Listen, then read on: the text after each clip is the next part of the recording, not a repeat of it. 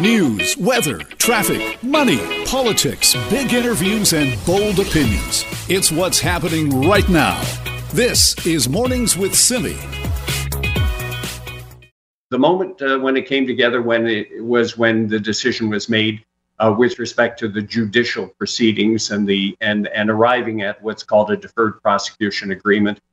That was really the moment when we felt we had turned the corner collectively, and that enabled the return of the two Michaels. That is the voice of Foreign Affairs Minister Marc Garneau speaking on the West Block with Mercedes Stephenson about the release of the two Michaels. That deferred prosecution agreement came with the United States and Meng Wanzhou, and they had only very recently started negotiations on that, where the U.S. had not been negotiating for months in this case, but then recently decided to take that step. And what did it lead to? Well, it led to the fact that almost 3 years of arbitrary detainment, it meant that Canadians Michael Kovrig and Michael Spavor could finally come home. Canada's Foreign Affairs Minister Marc Garneau, as you just heard there, says the federal government's eyes are wide open. Those are his exact words. Eyes are wide open when it comes to China. That is the question that I'm also asking you this morning. What do you think this should mean for Canada's relationship with China? China continues to say that they allow the two Michaels to be released from prison and go home for health reasons. They continue to downplay the connection between the release of the two Michaels and the return to China of Meng Wanzhou. But let's talk more about this now, because, we heard earlier Michael Kovrig and his family sitting down there briefly with Mercedes Stephenson from the West Block. Well, Mercedes joins us now this morning to talk more about the case. Good morning, Mercedes. Good morning, Simi. Boy, that was quite the conversation that you had with Michael Kovrig and his family. What was it like? Honestly, I think that's my favorite moment that I've had in my whole career, because we hear so much news that is just really sad or negative or corruption. And we didn't know for sure whether these two men were going to come home, when they would come home, if it could be years more, what kind of state of health they would be in.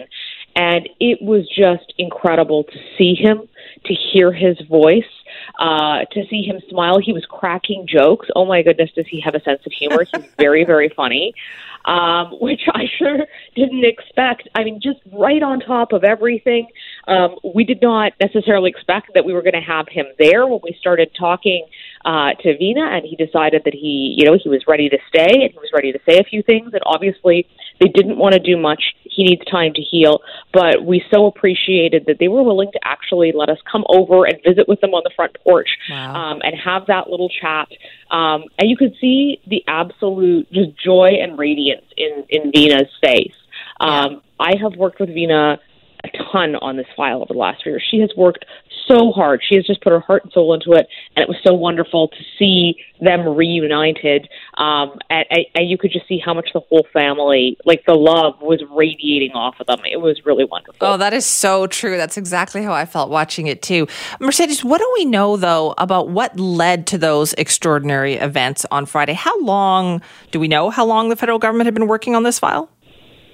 Well, they've been working on it since the beginning, but the big question was always the Americans, because the reason Meng Wanzhou was able to leave Canada is that the Americans dropped the extradition request. And we knew there was some sort of a deal happening there for months, or trying to happen. And initially, the U.S. Department of Justice wanted her to plead guilty on a bunch of things and pay a big fine. She wasn't going to do that. Obviously, they lessened their requirements. We don't know what exactly led to that yet. And she accepted. And almost instantly, like literally as she was boarding the plane in Vancouver, the two Michaels were boarding the plane in China. Obviously, the Americans managed to make a very clear attachment there. And while a lot of experts said this will be enough for the two Michaels to come home, everyone we were talking to on Friday was saying, it could be days minimum to weeks or months or over a year if China wants to save face.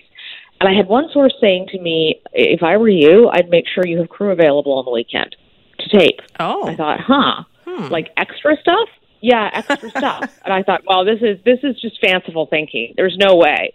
And then guess what? 8:45 p.m. we find out. Actually, 8:30 is when we found out that press conference was happening on Parliament Hill with Prime Minister Justin Trudeau. I literally ran up to Parliament Hill to make it in time. And he announced they were coming home, and it just shocked everyone because it's wonderful news. But boy, does it ever make it clear that this was about retaliation for the Huawei arrest in Canada and that the two cases were linked. Of course, we have lots of questions we're going to continue to ask about how the Canadian government found out this was happening, what role, if any, they were playing in terms of convincing the U.S. to do this. Joe Biden had said, President Biden, that he was going to make this a priority. Obviously, he did that. And, you know, he's taken a tougher stance on China in some other areas. So I'm so curious to find out how the Americans negotiated this and what role the Canadian diplomats had in that as well, because I think that's a big story to be told. But I also think that that's a story that we'll find out if in coming days, potentially. Yeah.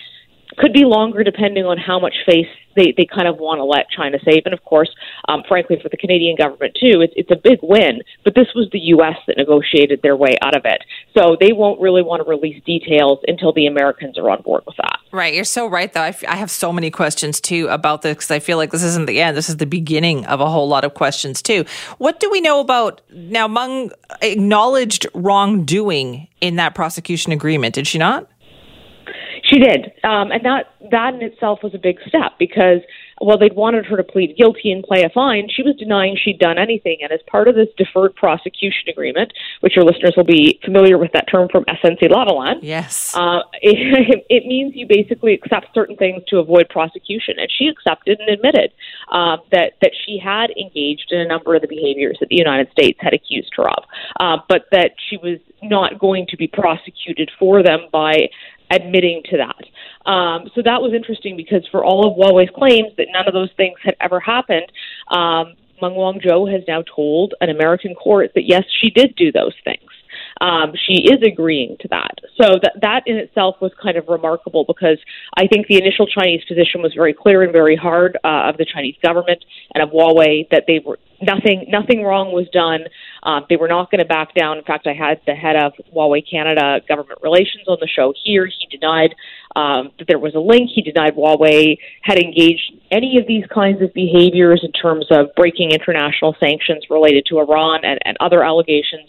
And yet here you have the chief financial officer saying, yes, it is true, but also managing to avoid prosecution for any of those things, which then in turn allowed us to bring the two Michaels home. Wow, so many questions still to come. Mercedes, thank you so much for joining us. Thanks for having me, Simi. That is Mercedes Stephenson, our Global News Ottawa Bureau Chief, and of course, the host of the West Block. Now, all those interviews that she did on this topic, including with Michael Kovrig and his family, you can find that on globalnews.ca, but please do check out the latest episode of the West Block for more on this story. This is Mornings with Simi.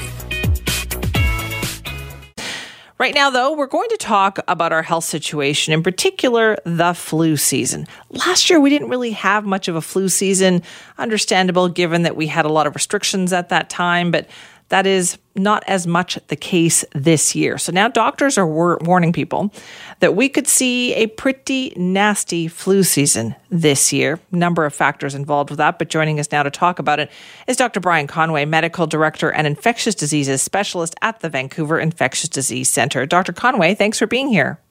Thanks for having me. So how concerned should we be about this? Very concerned. There are a number of reasons why we should expect a very significant flu season. We had no flu season to speak of, 18 cases in all British Columbia last year. Usually we have much more than that, several thousand cases, and we'll get back towards normal. So it'll be bigger than last year. The memory that we have in our immune system from having the flu around the previous season helps us to combat the flu as a society. And since there was no flu last year, there is no immune memory left. And thirdly, the vaccine is a bit of a guess. Usually we do this year's vaccine based on what happened last year. And since there was no last year, the best we have is an educated guess. So all of these things will conspire, I think, to make this flu season more significant than many we have lived through in recent memory. Have we kind of looked back at last year and taken a look at the factors that contributed to so few cases? Well, it is the COVID-based public health restrictions that led to better control of transmission of COVID, but also led to an excellent control of transmission of influenza. I think that last year, compared to our normal interpersonal contacts, we were at about 40%. So now we'll be at about 80 to 90% of normal in terms of how we interact with other human beings. So just that in and of itself would lead to a significant increase in transmission of the flu. Okay, so between the 40% of last year versus the 80, 90% we're having now, do we know what the tipping point is in there? Well, it all depends on whether people get vaccinated. I know we're kind of tired of hearing about getting vaccinated. Please go get your COVID shot. And it's still important to do that, but it will be all the more important to go get your flu shot so that we can build up community-based immunity before the flu season hits. As of right now, there have been no actual reported cases yet in British Columbia. The flu shot will be available shortly. So I would say that as soon as it is available, run, don't walk to get your flu shot after your COVID shot or at the same time as your COVID shot, I suppose. But it'll be important to vaccinate as many people as quickly as possible to mitigate the negative effects of all of the things that I said that will contribute to a very significant flu season going forward. Right. So we know that the flu kind of moves around the globe. We are certainly not the first region to get it. So what do we know about it in the places that it's already been so far?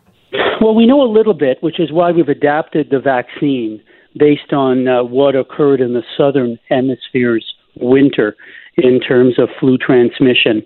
So hopefully we'll get it close to right. But this may be a year still of mismatch. And we've had a few of those where the vaccine was mismatched with the strains of flu that were circulating, and this led to an increase in the number of cases that were reported. So it may be that we will get our flu shot. There'll be cases that are mismatched to what was in the vaccine, and we'll be asked to go out there and get another flu shot that's better matched. So we know what to do. We just need to do it. And it begins again with people getting vaccinated for the flu. So even if the vaccine is a mismatch, then is it just pointless? Does it do anything? Oh, no, absolutely not. It's just less effective.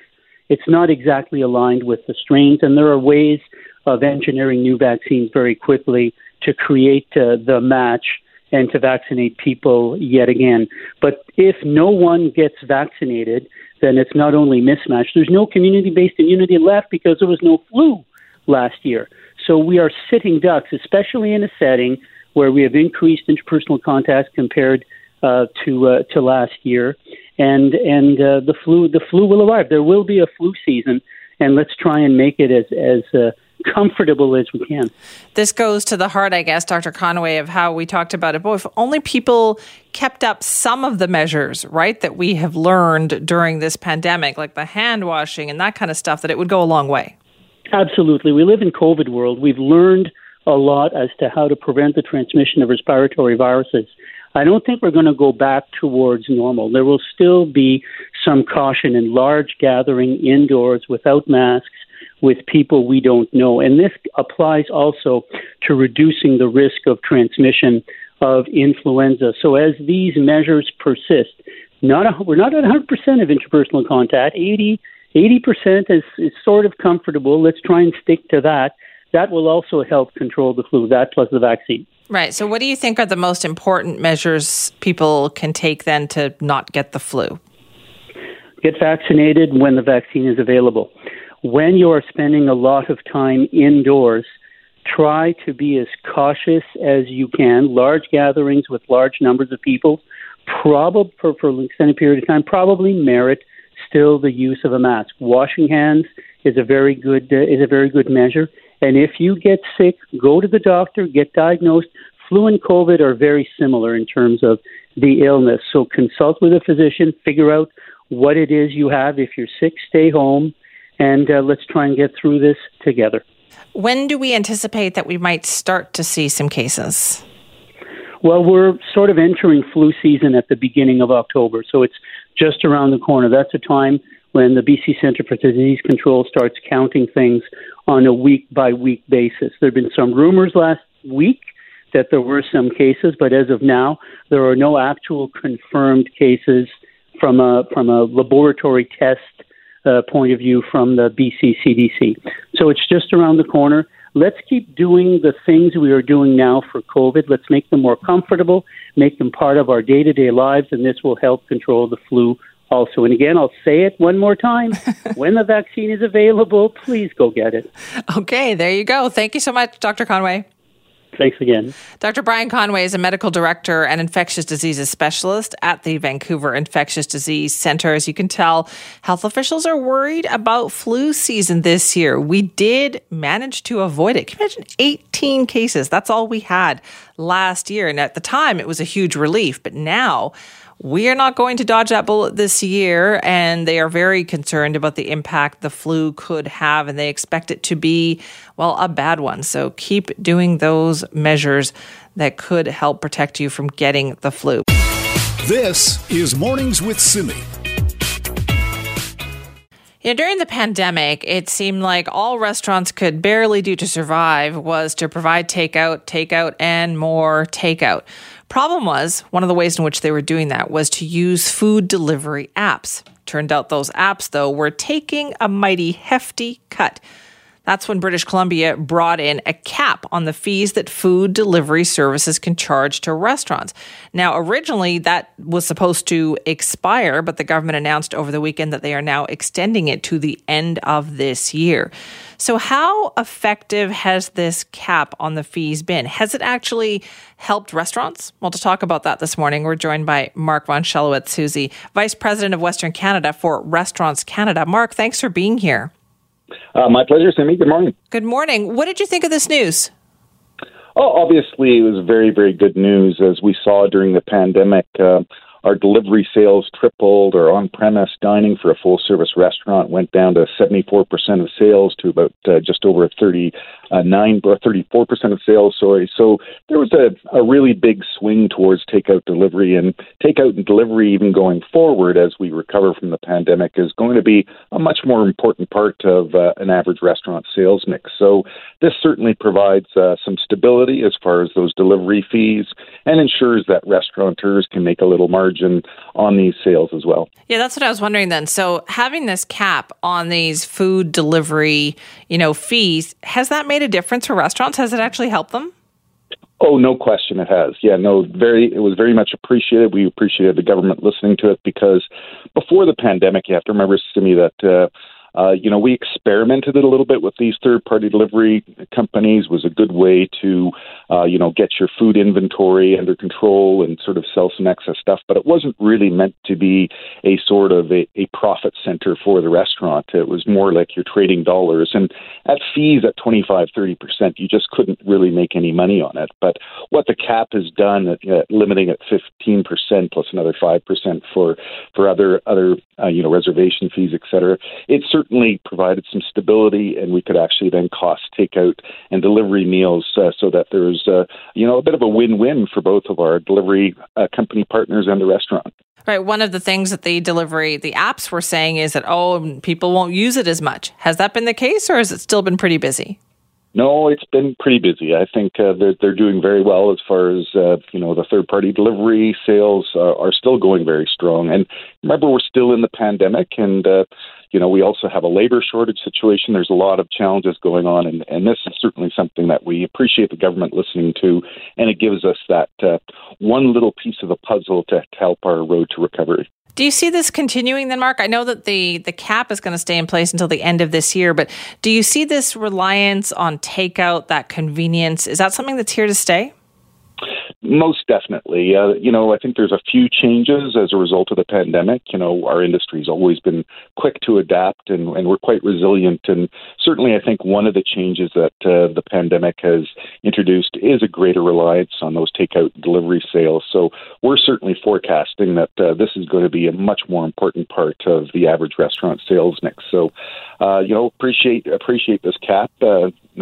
understanding just how important these sales are to restaurants, it does provide them that predictability, at least till the end of the year, that they know they're not going to be facing any big increases in third-party delivery charges. Right. What's it like across the country in other provinces then? I mean, is it similar to what's happened here in BC? Yeah, we have other provinces that have similar caps in place. Some of them are temporary, but it's certainly something that we're hearing from our members that we need that fee cap stability moving forward. So appreciate the BC government doing that, and it's certainly something that we're advocating in other provinces across the country as well. Yeah, it's fascinating though, isn't it, Mark? Because I know that the apps were worried that if you had a breakout cost there, that people wouldn't order, that somehow they would continue to order it if it was buried in the price of the food, but that doesn't seem to be the case. I mean, the popularity of this is, especially for the younger generations, is incredible. I mean, they don't mind paying a little bit extra for the convenience of those takeout meals, and I think that that push to convenience dining is something that is here to stay. Right. So that is, do you think right across the country we're going to see more people? Have they just gotten used to takeout? Yeah, I think that's part of it. And, certainly we are encouraging more and more people to do on-premise dining. But, I think during the pandemic, people got into the habit of ordering in more. And I think as people do return to restaurants, I think there's going to be a much larger reliance on those meals for as part of a restaurant sales mix. It's just something that, as you mentioned, Simi, I think it's a convenience thing that's become a bit more of a habit. So right. As people use it more, I think they're more comfortable with it. And so this is just one of the changes that I think are permanently changing our industry going forward. And, the other one, which is great, which what the City of Vancouver did last week, was the outdoor patios. Oh, yeah. And that's, I think, another thing where I think there's going to be more an emphasis on that outdoor dining experience. That was very popular with our guests and with our members. So, that's another example of, I think, a permanent change that's going to happen in the industry. Now, given all the kind of publicity restaurants have gotten for struggling during the pandemic, are restaurants still opening up, Mark? Like it used to be new restaurants opened up all the time. Are people still going into the business? Well, it's an incredibly diverse industry, so there's always going to be some sort of churn as far as restaurants opening and closing. But it was certainly a difficult time for restaurants to open recently. But I think as we hopefully see the tail end of the pandemic soon, that I think more people will get involved in the restaurant industry. But it's been very tough, as you know. We've lost more than 10% of our restaurants, and we still have. The vast majority, we still have 80% of our members that are either still losing money or just breaking even. And for them, it's going to take them 1 year to 2 years to recover, to pay back all the increasing debt that they've taken on. So there's still a lot of challenges out there, but we need these measures like this one to ensure that the industry can recover, which, as you know, has been one of the most hardest hit through this whole pandemic. Sure has. Well, Mark, thanks so much for joining us this morning. My pleasure, Simi. Mark von Schellwitz is the Vice President of Western Canada for Restaurants Canada. This is Mornings with Simi. Really interesting press conference going on right now. Annamie Paul is stepping down as the Green Party leader, and she is, putting it all out there. One of the quotes from her just now: "It has been extremely painful." She said, "It has been the worst period of my life in many respects." Ouch. So, yes, the Green Party continues to make headlines. Annamie Paul stepping down. We'll have more on that in just a few minutes. Right now, though, we're going to be checking in with our Raji Sohal because we're going to continue our conversation that we've been having about the impact of apps like Facebook and Instagram on young kids, especially young girls. Good morning, Raji. Good morning, Simi. Yeah, Facebook is hitting back really hard against an extensive Wall Street Journal report, the one we talked about last week on Friday. It's been making its rounds pretty much around the world. Instagram says that the findings that show a strong correlation between Instagram use and teen girl poor mental health, they're saying it's all blown out of proportion, and they want to move ahead with an Instagram that's aimed at even younger audiences, so younger children. But today they announced that such an app would be on pause. Now, Simi, you and I were talking about this intense scrutiny that Facebook has faced, and I've been checking in with local teens and their parents and trying to find out what they think about the impact on their mental health. Facebook and Instagram say that Instagram is a safe place, a positive place, that it's not, despite the findings in the research, that it's creating a poor effect on children and young teens' mental health. They're saying that a lot of places in the world have such an effect on people's mental health. Really? Yeah. So they're just kind of chalking it up to some generic problem. But I talked to Nikki about it. She's a 12-year-old. She's got siblings that are younger and older. And her mom was very firm about her not being on Instagram. Here's Nikki. Doesn't think I should have Instagram. I only have Pinterest as my own social media account. And would you like to be on Instagram? Yeah. Some of my friends have it, some don't. I would definitely want to have it, but my mom does not think I should. And maybe she just feels uncomfortable about if I'd stumble on to something like an account that maybe isn't safe, I guess. Well, good for her mom, I say. Yeah, Simi, well, it wasn't hard for me to find teens that are on it. It was harder for me to find teens that weren't on it, that had a stance of like Nikki's mom, Helena, who said that she absolutely will not allow her kids on it. And she says predators are not the problem. That's not what she's concerned with. Her mom, Helena, has 4 kids. She was raised herself in the States and in Sweden, and then they came to Canada several years ago. And since coming here, she decided no social media for her kids. Here's Nikki again. When everyone else is on it, you kind of want to join and you want to be part of it. My mom has talked to me about a lot of things that happen on Instagram. I still, for some reason, want to join Instagram. Everyone's kind of on there, and my friends are on there, and they're always like, "Oh, do you have Instagram?" And I'm like, "Nope." Right. And I just say, "No, I don't." And they tell me to join it. And then my mom she just doesn't want me to join it. You know, I feel like someday she will thank her mom for this. Her mom's really hoping that that's the case. Can you imagine that kind of intense pressure? I'm not going to say on the teen here, but on the mom, on the parents who are being told constantly, well, everyone's on it. Why can't I be? And then, of course, because it's a part of modern technology, of contemporary culture, there must just be such an intense pressure on parents to just say, finally, yeah, okay, everyone else is on it. I don't want you to not just feel left out, but I want you to know what's going on in the world. Helena, her mom, still does not care. Here is Helena. I would definitely say more than the predator aspect, which is always there. I mean, it's all about what she's seeing and how it's affecting her. Every time she has sneaked on to like a social media that she shouldn't be on, or TikTok, every single time it's someone who I'm completely uncomfortable with in the way they talk, in what they're saying, in the way they look. Everything about them is so fake and so too much. It's disturbing. So I've already seen a little piece of where she would be, in what space she would be if she were on there, by those couple of instances when she has kind of stumbled across like online or whatnot. Well, that is one mom telling it like it is. Yeah, Simi. I was talking to, so her daughter's 12 and all of her 12-year-old friends are on it. And I was talking to her about the kind of filters that are especially damaging to one's sense of self-worth, their self-esteem, when they're comparing themselves to other people on the Instagram app.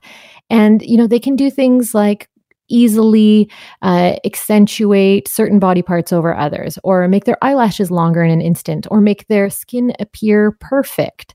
And that if you get exposed to enough of this often enough, you can't help but start to absorb some of that for yourself. And when you look in the mirror, you are not always happy with what you see. Here is Helena again. My concern is changing her personality and her happiness. She's in a happy place. She has been for a long time. I have seen 15 minutes of social media can do to her, let alone what a lifetime of social media would do. And I know that the parents of her friends who have their kids from age 10 freely on these apps. Like, no matter how crazy I think it is, like, it's insane. My husband always compares it to letting your kid walk on the streets of New York City in the evening. Like, that's what you're doing when you're letting a young child onto the internet like that. It is so fascinating to me, Raji, because as she said, she's on Pinterest. And I know a lot of people who are on Pinterest and love Pinterest.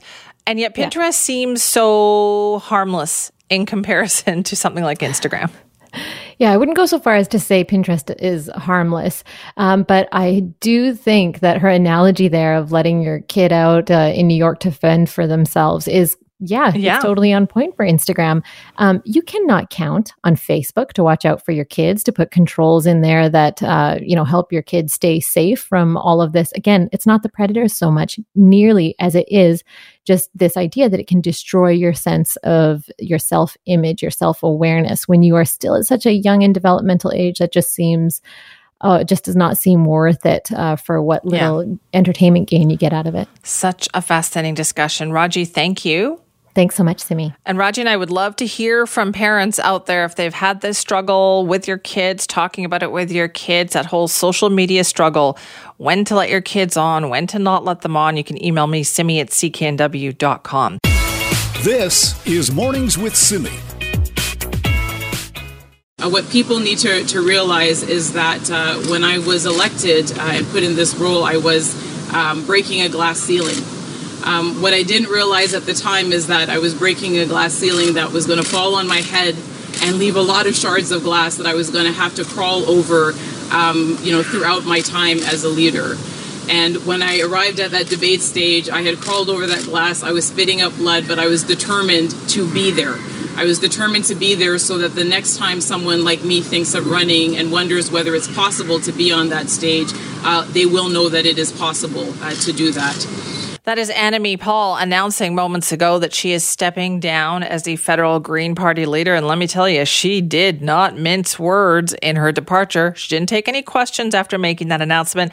But boy, did she ever leave a lot of questions behind for the people who run the Green Party. Have a listen to more of her comments. The day of the election and the couple of days after the election, there were just a couple of things that happened that really caused me to think about what I wanted next. On the day of the election itself in the morning, the only email that I received from our council, from the president of our council, was an email calling for an emergency meeting to launch a leadership review. And then on Saturday night, only a few days after the election, there was an announcement sent to all of the members, including myself, that a leadership review had been launched. And when I received those two things, at the time that I received them, I just asked myself whether this is something that I wanted to continue, whether I was willing to continue to put up with the attacks I knew would be coming, whether to continue to have to fight and struggle just to fulfill my democratically elected role as leader of this party. And I just don't have the heart for it. The election was very difficult for those who have been following. They will know that, and it doesn't take a rocket scientist to know that when you head into an election without funding for your campaign, when you head into an election without the staff to staff your campaign, when you head into an election without a national campaign manager, when you head into an election being, again, under the threat of a court process from your party, it's going to be very hard to convince people to vote for your party. And so there are those who will ask, why did I choose to go ahead in any case? And I can tell you that it was a tremendous struggle to decide to continue. I knew that we were likely not going to do well, and I knew that as the leader, even without those tools that I needed, the first person that the public would look at would be me. But I chose to continue because of some of the people that are standing here today. Annamie Paul stepping down as leader of the Green Party. Lots of questions now for the party, the executive leaders of that party, about their behavior in all of this. Sure brings up a lot of questions. Anyway, more to come on that. That is a developing story this morning. This is Mornings with Simi. Now let's turn to the biggest story of the weekend, right? The return of the two Michaels. They're home. Huawei CFO Meng Wanzhou is home. So what happens next? Joining us now is Ian Young, award-winning journalist for the South China Morning Post. Good morning, Ian. Hi, Timmy. How are you? I am good, thank you. So were you surprised by how quickly that all unfolded on Friday? Once the message came through, I wasn't surprised, but I was very surprised when we heard that a deal had been struck because, the judge in Meng's extradition case had been due quite soon to release a ruling, and that might have let her go home. So I was surprised that the deal happened, but once the deal happened, I think it was inevitable that she was heading home as soon as possible and that the two Michaels will be heading home too. Right. I thought it very interesting that the comments that she made that released to Canada and then the comments that she made when she returned to China. Oh, yes, certainly. I mean, Meng Wanzhou is certainly a patriot. I think you can tell from the tone of her messages in Canada is that she was trying not to be antagonistic. She actually praised the judge here. She praised the Canadian government. She praised rule of law here in Canada at all. She didn't mention the United States. But when she got back home to China, it was motherland, motherland, motherland, which isn't, terribly surprising either. Right. So what happens now? What questions do you have now, Ian? I'd like to find out a little bit more about what Meng Wanzhou has to say about the DPA. I think it's unlikely that that she'll be talking much about it, but a key aspect that has kind of been glossed over by Chinese media is that she did admit to quite a lot of wrongdoing. She did admit to being untruthful with HSBC, which was kind of the basis of the fraud allegations. The fact that she's now signed this statement saying that, yes, I was untruthful, that's kind of embarrassing. But at the same time, it was a very good deal for her because the DPA did not require her to make any other sort of undertaking. She didn't have to cooperate further with the US at all, so she was allowed to go home. So, I can understand why the deal was signed. Right, but that is no small thing, though, is it? The fact that she does admit wrongdoing. No, of course not. But that's not going to be played up in China. But of course, that's quite a big deal. Ironically, though, the US case against Meng Wanzhou wasn't a terribly strong one. It's quite possible that she would not have been convicted if she was sent for trial. Now, with this signed statement, that makes the case against her much stronger. She's now admitting, yes, I was untruthful. Yes, I knew why these statements to HSBC were untruthful. And she also admits that Huawei was in breach of sanctions. She admits that because of these transactions, HSBC was put in breach of US sanctions. So then that's no small thing. But, ironically, the statement only exists because the charges will be dropped, right, because that's the deal. What are you hearing about how this unfolded? Like, how did this logjam break in recent weeks? Well, we've been hearing whispers since last December that there was going to be a DPA, or a DPA was in the works. But I'll be frank, I didn't expect this deal to be struck before Madam Justice Heather Holmes had released a ruling that would have released her anyway. So I was surprised, frankly, that the deal happened when it did. Really? Well, I mean, because there was a chance she could have got off scot-free in only a month or so, when this ruling came. So what was the benefit for her? It could well be that the political times were right, that all of the political factors had lined up. The Canadian election was behind us. The Americans were happy to sign this deal and get it done as soon as possible. But I was quite frankly surprised that it happened when it did. The fact that everything unfolded very quickly afterwards, I didn't find terribly surprising. Right. The fact that the Americans, though, did seem to get on board with that, I was a bit surprised by that because I know they had resisted this for a long time. Had they not? Well, possibly. We don't know. I don't actually know what was going on behind the scenes with the Department of Justice. But, we've got a new US administration since this case started, of course. It's quite feasible that Joe Biden has a very different take on all of this. The Justice Department is a different place now. And, it could well have been that the assessment was that they might not have been able to wring much more out of this. Right. That Meng Wanzhou could have been put on trial and she might have been, acquitted. That's not beyond the realm of possibility. I think that's probably the likelihood, in fact. So I've seen some assessments here where people, some experts think, China lost face here because they are admitting that this was a tit for tat situation. But what do you think of that? No, China's the winner here. Look, China doesn't particularly care how it is perceived globally at the moment. It certainly doesn't care how the Canadian Twitterati perceives this. Meng Wanzhou flew home to great fanfare. There was a red carpet welcome for her. She was picked up in a gold van. There was wall-to-wall coverage on Chinese state media for hours celebrating her arrival. There was a 500-metre skyscraper was lit up saying, "Welcome home, Meng Wanzhou." Wow. This is perceived in China as a huge victory. Wow, amazing. All right, Ian, thank you so much for the assessment. Thanks, Tim.